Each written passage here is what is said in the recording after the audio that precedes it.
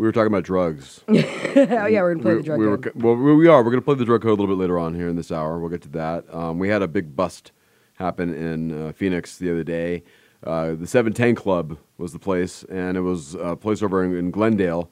I've actually done comedy there, and I'm a card holder in Arizona. I'm a medical marijuana card holder, and this was a place where people can go medicate.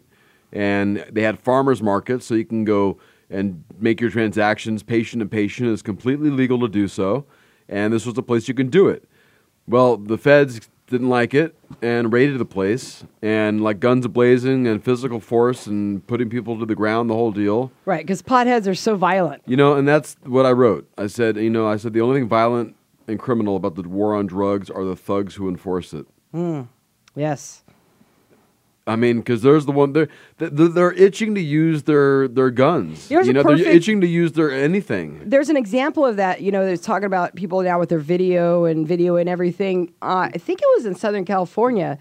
They were doing a raid on a pot house, and there was a lady filming it with her phone, and this DEA agent in full, AK and full gear, knocked the phone out of her hand and like kicked the phone and broke it with her filming it. You see that? Right.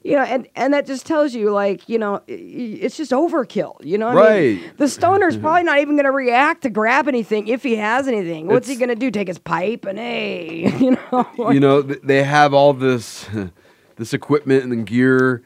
Maybe it's almost I blame it on testosterone. It is testosterone. I was just going to say, it's like a football player getting ready to get on the field. Right? It's like they're right before the game. The coach of the football team is pumping them up. But then what's ironic about that is that you have that, but then on the other hand, you have stories, and I think you sent it to me because I do a bit about hookers and blow, and you sent me this story about the DEA that was having these cartel parties with hookers and blow. That was in the title of the story. Yeah, right. and it's a big deal. So Michelle Lionheart, by the way, who's no longer the DEA. Exactly. Right. Who's the one that says, if you make pot legal, dogs will die. Right. So, it's just, I don't know. Again, it goes all back to the government and everything they do wrong. And the DEA also, the head of the DEA at the time, Michelle Lionheart, also said, I say Lionheart, Lyn Heart, Yes. So she said that, she couldn't answer, in a deposition, she couldn't answer whether marijuana was safer than heroin.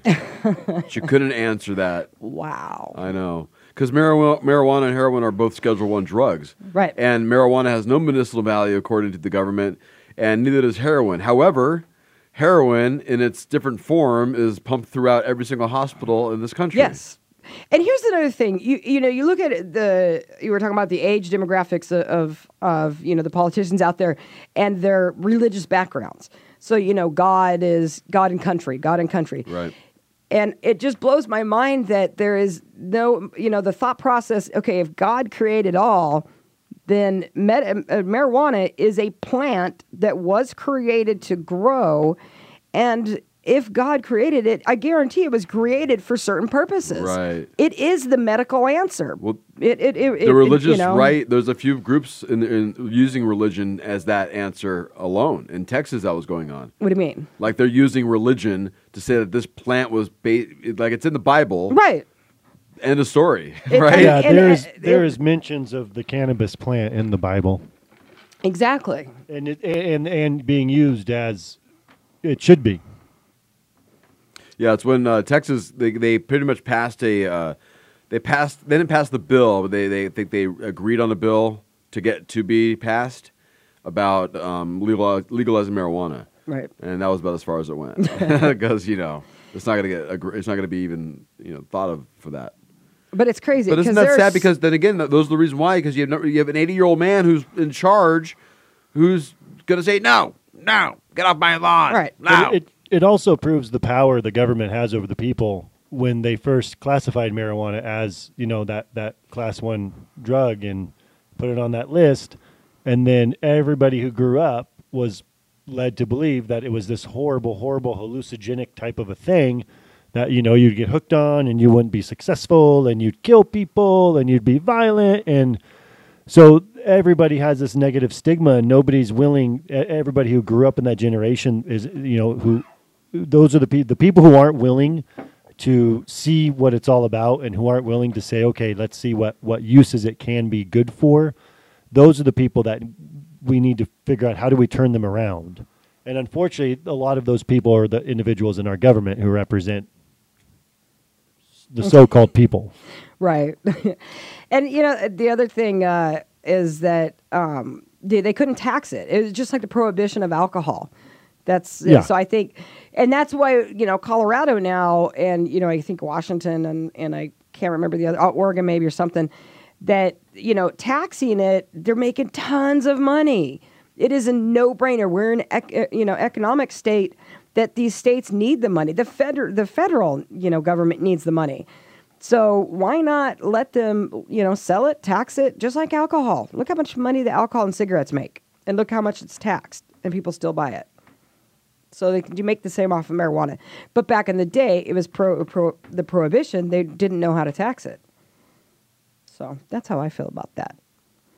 Oh, is it my turn? Yeah, I don't know. I'm just looking at the camera. I'm like, what are you doing with the camera? You got a selfie stick. That's awesome. It is a selfie stick. You want to hold on it? Yeah, I don't know if I can hold something. Why don't you pull that stick a little longer there? It gets longer, Cass. Yeah. I don't know how to make it longer. Let me see. What? Yeah, I'm just figuring out just the mentality in general just needs to change is what happens. And, it's our duty to get the right people in the right position and vote in the right people. But the thing is, you have to find the right people who want to run. That's the question: is who are the right people to run? Are the right people? Do they want to run? Are they like, I don't want any part of that? No, the right people that want to run don't have the money to run. That's just how it goes. Well, it's in the money, but you can get where there's a will, there's a way. You heard that saying before? Well, yeah, I've heard a lot of sayings, but Okay. none of it relates to our government. Well, no, but if you want to get in, Equal people rights. can change. There's a lot that you have to do to make things happen and make change happen. There's a lot, but you can do it if you really, really want to. You have to have the right energy, the right gumption, and the right people to be around, and then people will help and follow what you're trying to do, and they'll help you get to where you want to go. Kevin, I think what you mentioned that's key in all of that is the right people around you. Because you have to have that support group so you don't get flipped like other people who wanted to go into government and do good things got flipped. Right, exactly. So that support group is critical, I think. Right.